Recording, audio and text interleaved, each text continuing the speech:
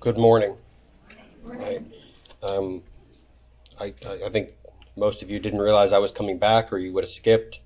Uh, so I apologize for that. Well, last week we took a look at a discipline, a spiritual attitude that we should be developing with regard to our speech. This morning I'd like to take a look at another one of those disciplines, another one of those spiritual attitudes that we need to cultivate and we need to work on. I'm going to be looking at the idea of developing a disciplined approach to trials and perseverance. So my hope is that this is more encouraging than it is convicting as last week, but I'm not promising that, because even in the study of this, there was a lot of conviction in my own life. So, as I stated again, we are going to be looking at a disciplined use of perseverance, or developing perseverance. So, begin in 1994, taking a trip to Wisconsin. Pastor Scott Wills and his wife and 6 of their 9 children were involved in a horrific traffic accident. While driving down the interstate, the van drove over a piece of metal that struck the gas tank of the van and immediately caused the van to catch fire. When the van came to a stop, both Scott and his wife managed to break free of their seatbelts and roll out of the car. However, all but one of the 6 children in the car had died instantly in the blast, with that last remaining child dying the next day. In an interview sometime later, Scott's wife Janet recounted how she remembered looking back at the van and screaming in horror. Scott took hold of her and said, "Janet, this is what we've been prepared for. It was quick, and they are with the Lord." Scott, in an interview later, would say, "I know God has purposes and God has reasons. God has demonstrated his love to us and our family. There is no question in our minds that God is good, and we praise him in all things." Janet would add that this is right, that he is right, and we belong to him, and my children belong to him. He is the giver of life, and he is the sustainer of us. How easy would it have been for this couple to be flung headlong into an all-consuming depression? Tragedies less intense than this have shaken marriages and families apart. Yet faced with the unimaginable horror of this event, the Wills chose instead to glorify God. This is not an uncommon story.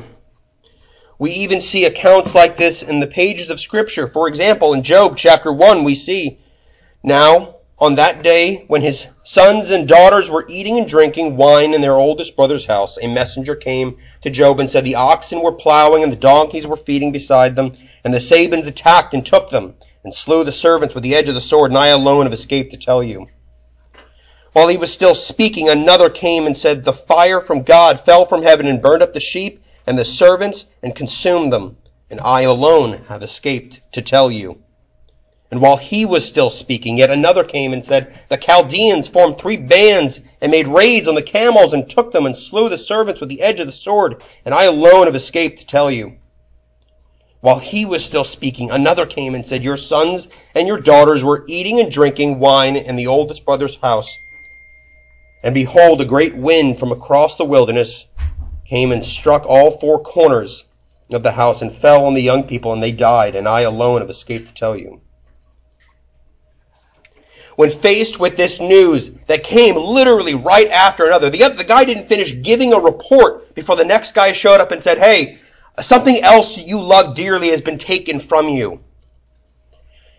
Verse 20 says, "Job arose, tore his robe, shaved his head, fell to the ground and worshipped. He said, 'Naked I came from my mother's womb, and naked I will return there. The Lord gave, and the Lord has taken away. Blessed be the name of the Lord.'" Through all of this, Job did not sin or blame God. We look at examples like this, and what remains clear is that these people trusted God implicitly. This kind of response in the midst of difficult circumstances does not just happen.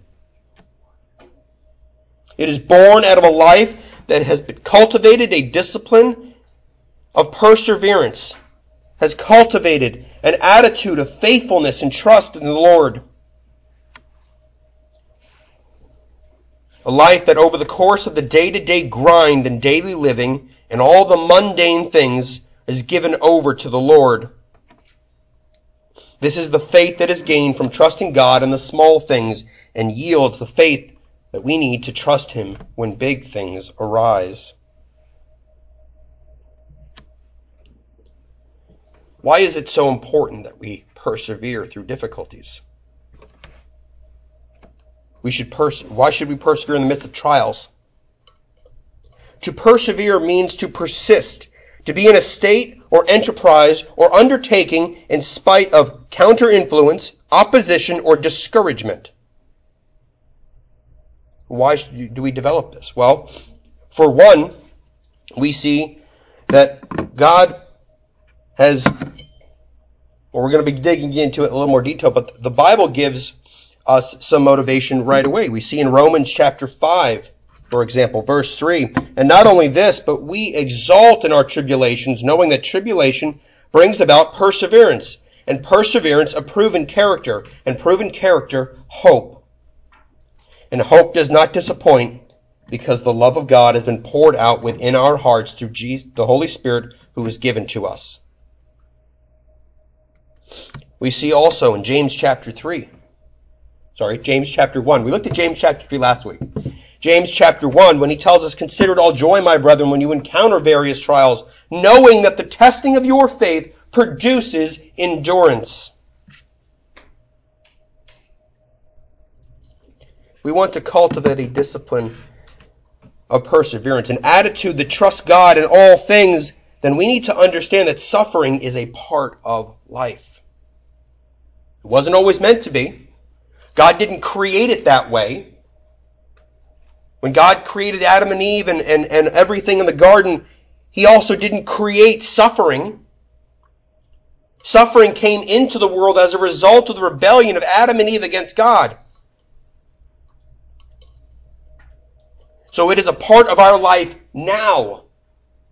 It is a permanent, at least right now, reminder of the sin which permeates all of creation. But it is also not, how do I say that, not being a double negative? It is also not outside, there we go, of the control of God. You see, the Lord uses suffering, He uses trials in our lives to do things. James tells us perseverance. Paul tells us hope. This morning I want to look at just 3 reasons. Just 3. There are more reasons why we need to develop this kind of attitude faced with difficulties. Because they're not fun, right? Bad stuff happens, our first response is this: I don't want this to happen. Don't let this happen, Lord, please. We want it to end. We try and short-circuit the process. But God is too good to allow us to miss out on what He is training us for. Suffering is God's means of perfecting us. Suffering is God's means of spreading the gospel. And the third point we want to look at this morning is, in persevering through suffering, we can see God. So our first point, God's means of perfecting us. Okay, I want to note, just so we have this in the back of our minds, okay, that because of our faith that we've received from God, we are already acceptable to Him. Okay, after our conversion, we are already in a state of acceptance by God because of the merited grace He shows to us in Jesus' sacrifice. We're not persevering through trials to gain something from God. We're not doing it so that God likes us better. God already loves us. He's already forgiven us in Christ. No amount of testing or trials or anything we can do can make us more or less acceptable to Him. We are already saved by grace through faith. Ephesians 2:8-9 make this perfectly clear. For by grace you have been saved through faith, not of yourselves. It is a gift of God, not as a result of works, that no one can boast. Okay? We can do nothing to save ourselves. Okay? We are dead in our sins and trespasses. When we come into this world, last week I told you about the dead rabbit that was in my yard. Okay? I had a problem. I needed it out of my yard before my kids saw it. I asked it politely. It didn't move. Okay? It was dead. It wasn't going anywhere, and that was us. And God intervened in our lives supernaturally, pulling us into grace. So I don't want what I say this morning to come across as though we persevere through trials and that somehow gains us something from God, that we gain more favor, we gain more acceptance, we gain more love, because it can't happen. And with all of that being said, suffering and perseverance does serve a purpose. It does help us grow in maturity with our faith. The Bible is clear that the maturing process involves tests and trials of our faith. We are stretched and we grow. There are two main words used in the Bible for testing or trials. The first denotes a refining process. If you've ever seen footage of blacksmiths working, or you couldn't sleep one night and so you hopped online and you saw people melting aluminum cans into knives, which is a thing people do for some reason, but it's cool. You see, they melt all of that metal down. And what floats to the top is all the impurities. And the metaller just scrapes that gunk off the top of it, throws it away, allows the metal to cool, does it again until what he's left with is pure. This is the refining process. Another Greek term used for trials and suffering is found in two places in the book of James. James chapter 1 verse 3. We says that consider a joy, my brother, when you encounter various trials, knowing that the testing, there's our term right there. In James chapter 1:13, let no man say when he is tempted. That same Greek word is translated testing and tempting in that one chapter in James. And that comes down to the context of which the trial or test is found. In his commentary on James, MacArthur explains that when a believer responds in faithful obedience to God's word, he has successfully endured a trial.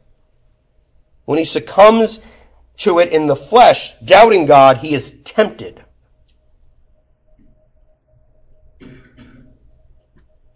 It is we who turns occasions of testing into temptation. As believers, we will face many tests and trials through our lives. And if we have any hope of maturing in our faith, we must endure them. The life of the Apostle Peter shows us what a transformed life looks like when the gospel is introduced. And we know Peter started out as a fisherman, made a lot of really unwise decisions, was very exuberant, made a lot of bold claims.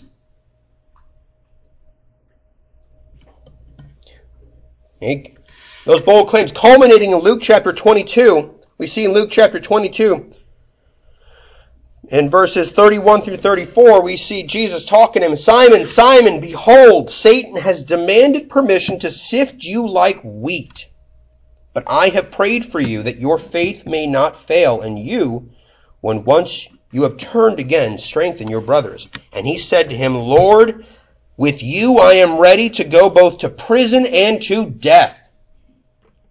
Jesus said, I say to you, Peter, the rooster will not crow today until you have denied 3 times that you know me. And we see it play out beginning in verse 57, and we see Peter fail his test. But Peter says, denied it, saying, "Woman, I do not know him."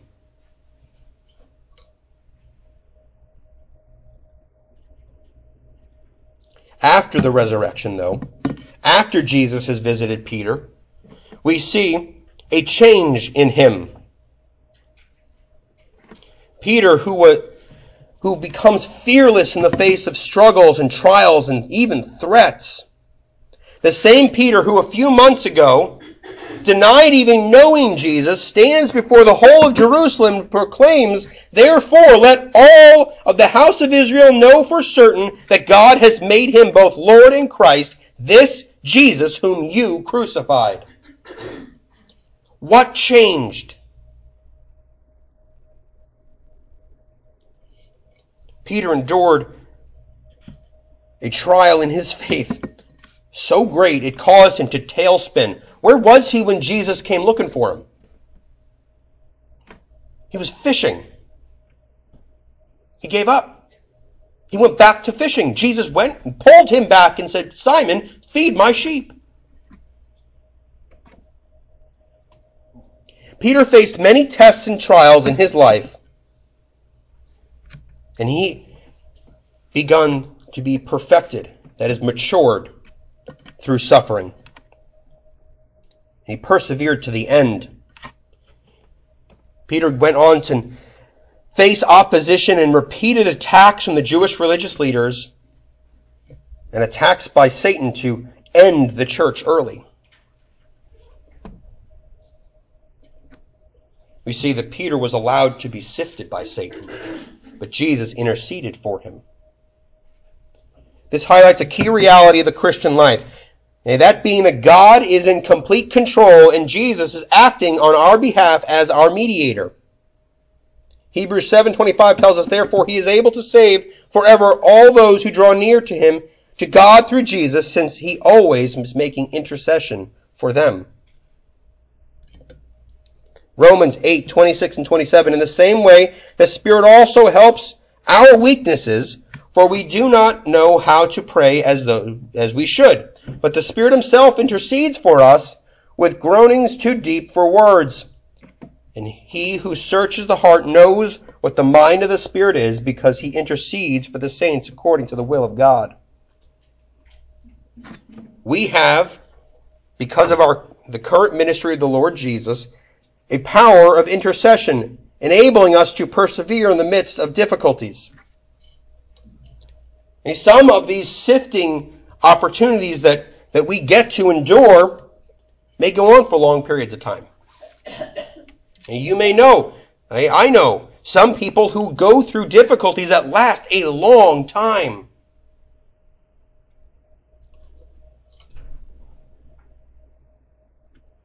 Okay? We ourselves may be experiencing this kind of struggle.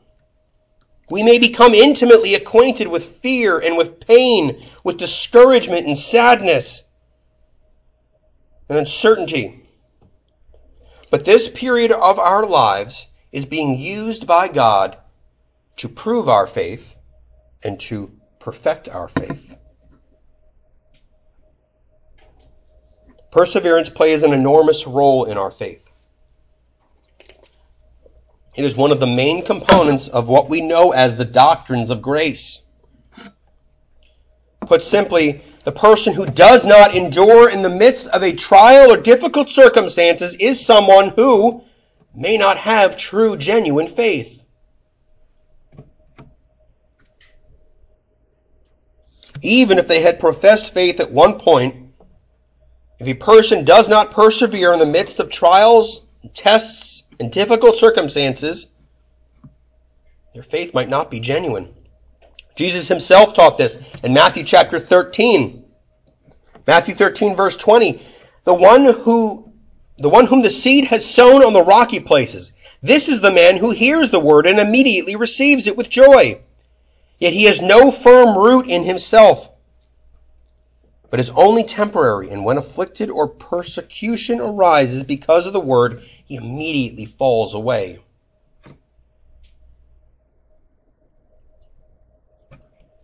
fact is, we endure trials to show that our faith is real. Now, I said just 45 seconds ago that our faith proves, trials and perseverance prove our faith.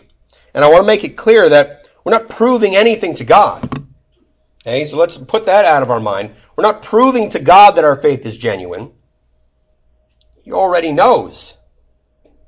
He's the one that saved us. The proof is for us.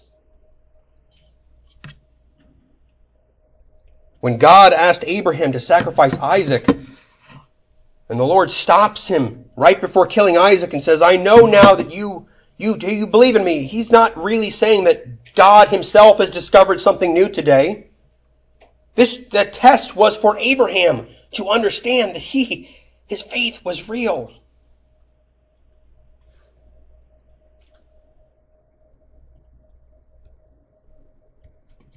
We can sometimes doubt our faith in the midst of a trial. However, if we endure it, we can take great hope knowing that our faith is real. So persevering is God's ways of perfecting us. Number 2, it is a means of spreading the gospel. When we persevere through trials, we make a bold proclamation about the gospel. The tragedy that the Wills experienced was used to shine a spotlight on the good news of Jesus Christ. In our sinfulness and in our flesh, by our human nature, we typically react in anger or hostility toward God when trials come into our lives. Okay? Before conversion, think about that. Something difficult happened. It wasn't like, yay. It was, are you kidding me? We curse God. We blaspheme him. We declare such nonsense like, how dare you? I'm a good person. However, for the Christian, in persevering, we proclaim Christ. This is the kind of life that is a living witness before people. This tackling of hardships, all the while trusting God to carry us through, shows the watching world that our faith is not imagined, but is real. It is active. It is growing. It is unhindered by any momentary hardship.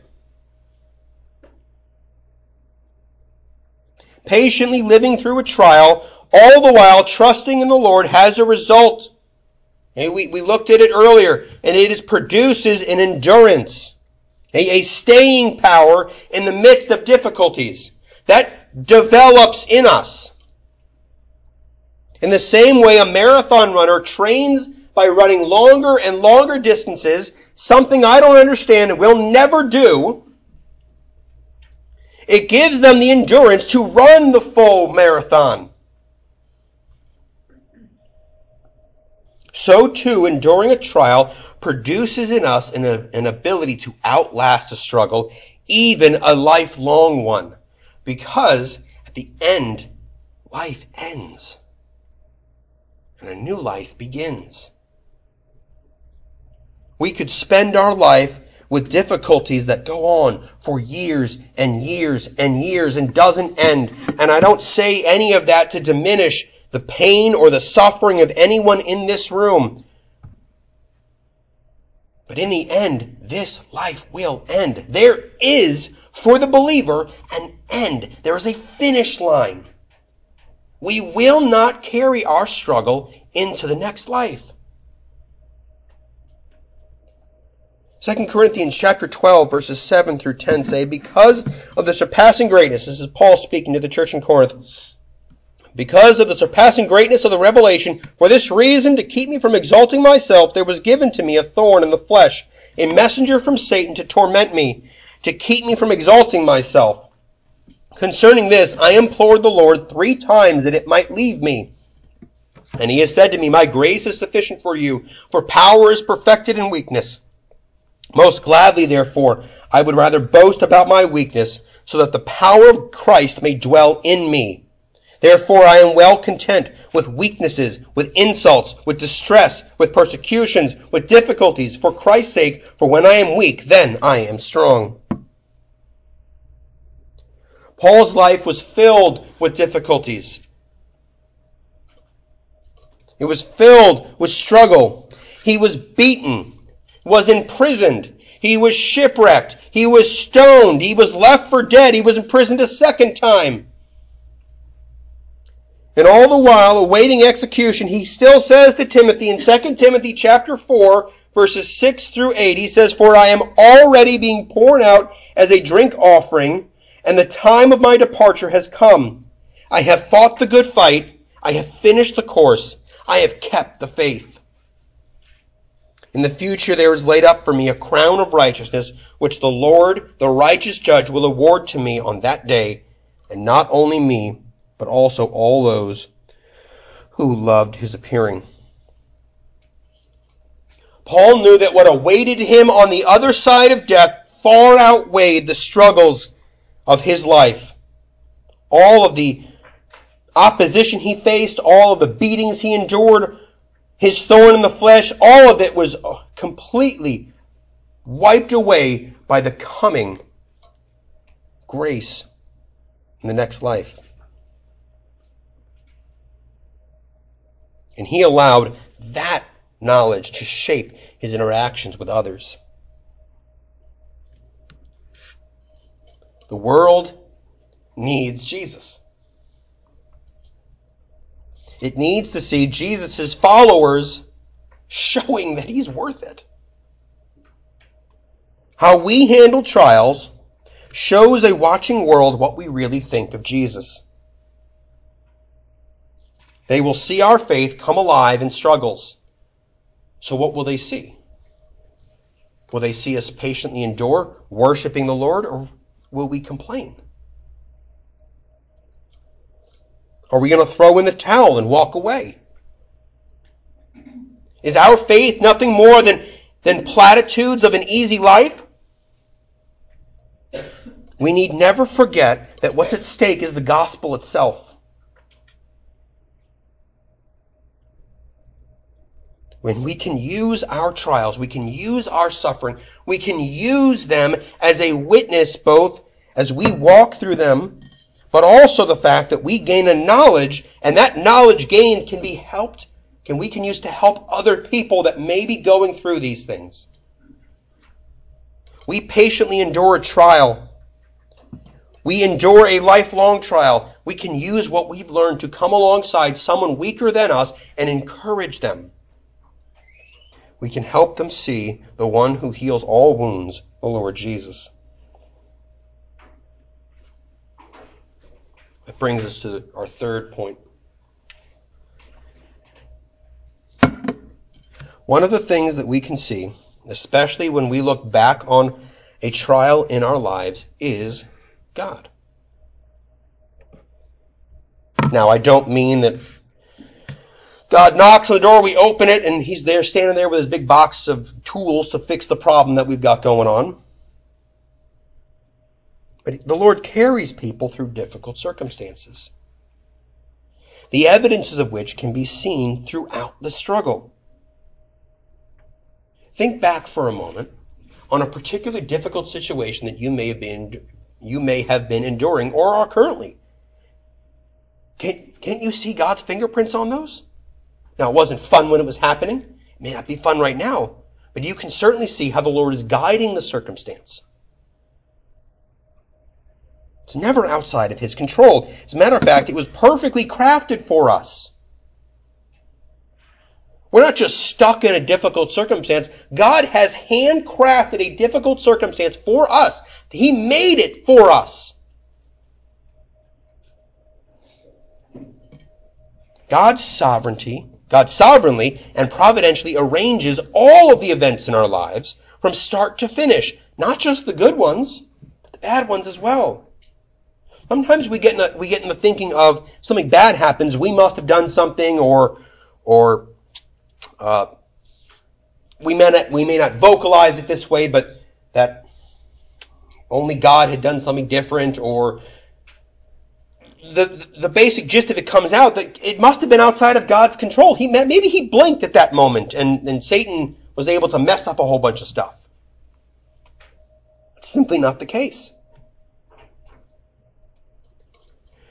Job, after he had everything taken away from him, after he lost all that he had, his children, his servants, his livestock, he lost the respect of his friends and his wife, states in Job 42:5, I have heard of you by the hearing of your ear, but now my eyes see you. We can think of the prophet Habakkuk. I'm holding this, but I forgot about it. The book of Habakkuk serves to as sort of a conversational dialogue between the prophet and God concerning the rebellious Judah. We see in verses 1 and 4 of Habakkuk 1, the oracle which Habakkuk the prophet saw. How long, O Lord, will I call for help, and you will not hear? I cry out to you violence, yet you do not save. Why do you make me see iniquity, and cause me to look on wickedness? Yes, destruction and violence are before me. Strife exists, and contention arises. Therefore the law is ignored, and justice is never upheld. For the wicked surround the righteous, therefore justice comes out perverted. Habakkuk is shocked at all the evil going on around him in the nation of Judah, and he cries out to God, God, how long are you going to let this go on? It's pretty bad here. There are some pretty bad folks here. Aren't you going to deal with this? Habakkuk gets his answer. And it is not the one he expected. Verses 5 and 6. Look among the nations. Observe, be astonished, and wonder. Because I am doing something in your days you would not believe if you were told. For behold, I am raising up the Chaldeans, that fierce and impetuous people who march through the earth to seize dwelling places that are not theirs. Habakkuk hears this. Response is, what? Verse 13, why do you look favorably upon those who deal treacherously? Why are you silent when the wicked are swallowed up, those more righteous than they? God, what are you doing?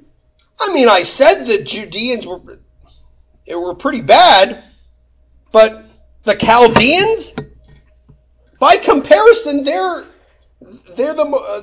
the most God-fearing people there ever is. We're the nicest folk. We're a nation of Mr. Rogers.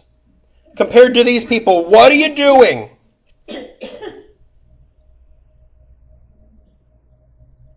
We see after some back and forth between the prophet that he gains the understanding that God is in control of all things. He raises up nations. He puts them down. That even though something horrible may be unfolding, it is only because 1, God has allowed it, 2, God has ordained it, and 3, because it brings about the most glory for himself. That's something we forget too. This is a horrible situation. This is not fun. Well, it was perfectly crafted by God to bring about the most glory for him and our good. That bit's tacked on the end. It's all about God's glory. Some people ask, why did God allow sin to come into the world? Because in eternity past, he predetermined within himself what was going to bring about the most glory for himself. That's it. Everything, the entire drama of human existence and death and suffering and trials and us being just very unkind to one another, all of that was worth it because in the end it brings about the most glory for God, and that is all that we could ever want out of our life, to bring the most glory to God.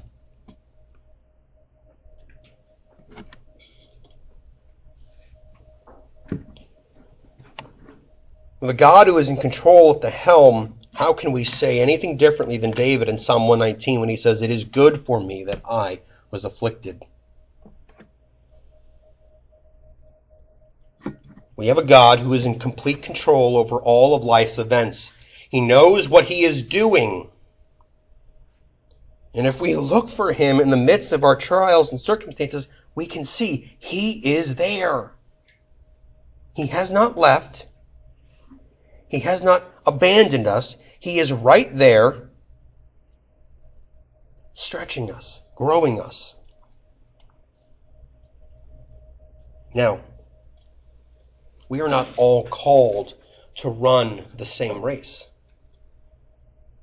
Some of us in here will experience testing and trials to various, well, all of us, trials. I don't want you to think that that's not happening. Okay?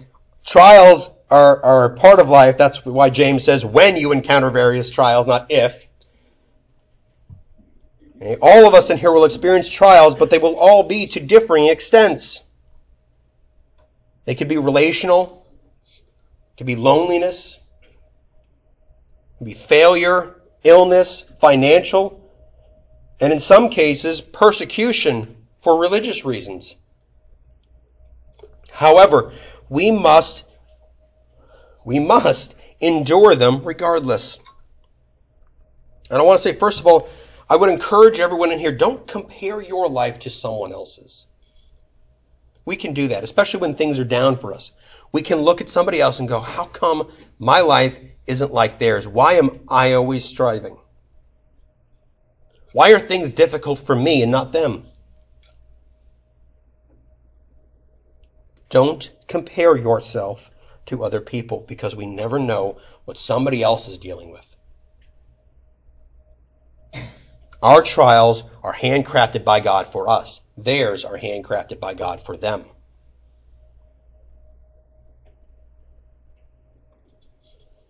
We must never be jealous of someone else's life, because God has crafted ours just the way he wanted it.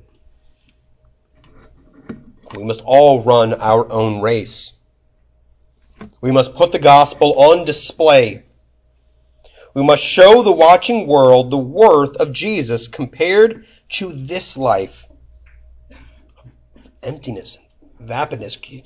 Biblical Christianity is really the only sure footing one can have in this life.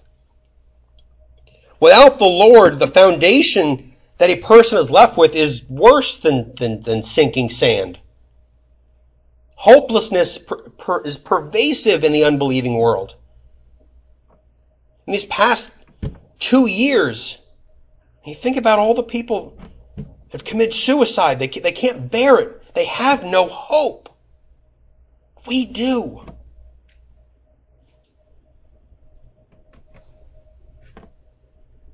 We should never give up in the face of what seems like overwhelming odds. But instead, we need to keep looking toward Christ.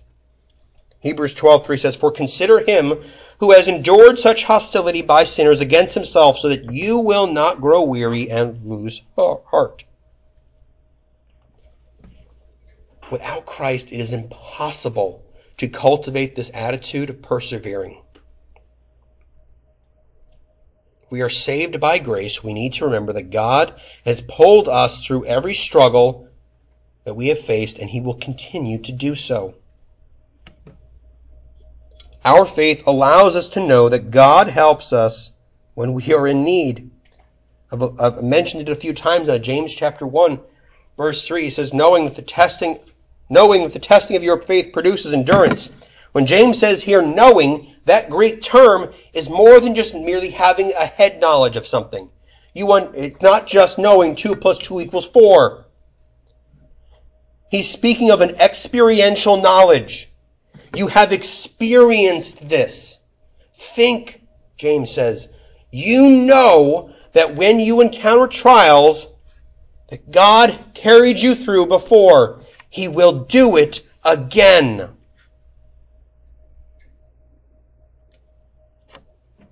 Acts chapter 20, verse 24. But I do not consider my life of any account as dear to myself, so that I may finish my course and the ministry which I received from the Lord Jesus to testify solemnly about the gospel of grace. That is what we need to do.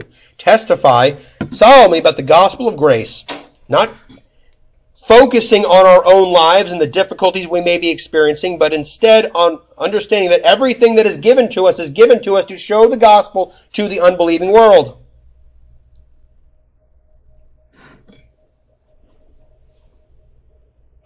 As we close, I'd encourage everyone in here to make the prayer of their heart be that as we live this life that will be filled with difficulties, will be filled with suffering, that the prayer of our heart may be seen, like Paul states in 2 Thessalonians 3:5, may the Lord direct our hearts into the love of God and into the steadfastness of Christ. That is what everything is about. It doesn't matter what is happening to us. It is all about Christ. So we need to persevere in the midst of trials because it grows us in our faith. It matures us in our faith. But it is also a gospel witness. We are to use everything that we have to show Jesus, even difficulties. Yeah, we're going to end early today. Let's close in prayer. Gracious Lord and Heavenly Father, God, you are so good. You are so kind. You give us everything that we need. You help us. When good stuff happens, Lord, you bless us, and we thank you for those blessings. You have blessed us immensely. And if we stopped to think for a moment, we could see all the ways that you've been with us, caring for us, providing for us. But Lord, we know that you are also there when things are not going well, when things are not fun, when things are not joyful. Father, we understand that even in these things, they are from you. And it is because we know that they are from you that under the sadness, under the struggle, under it all, we can have an underlying attitude of joy because we know that our Creator is with us. He is caring for us. We know that you love us and you will not abandon us.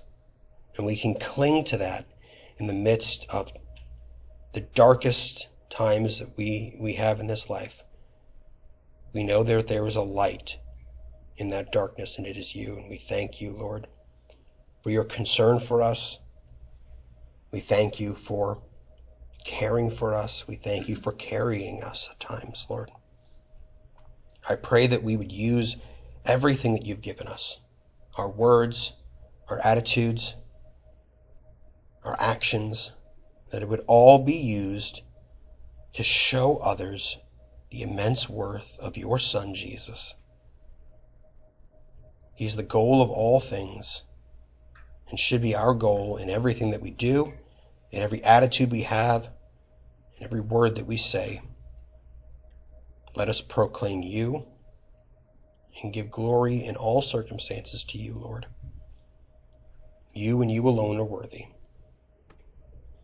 Lord, again, I want to bring up these prayer requests that were mentioned this morning. I pray that you would work in the lives of not just the individuals, but also the families connected, that you would show your love to them, that you would comfort them, so that you would be glorified in everything that we do and everything that we say. I pray now as we prepare our hearts for the main service that you would enable us to hear your word, internalize it, and allow it to motivate our actions and attitudes. I pray that we would not just be hearers of the word, but doers as well. In your Son's name we pray. Amen.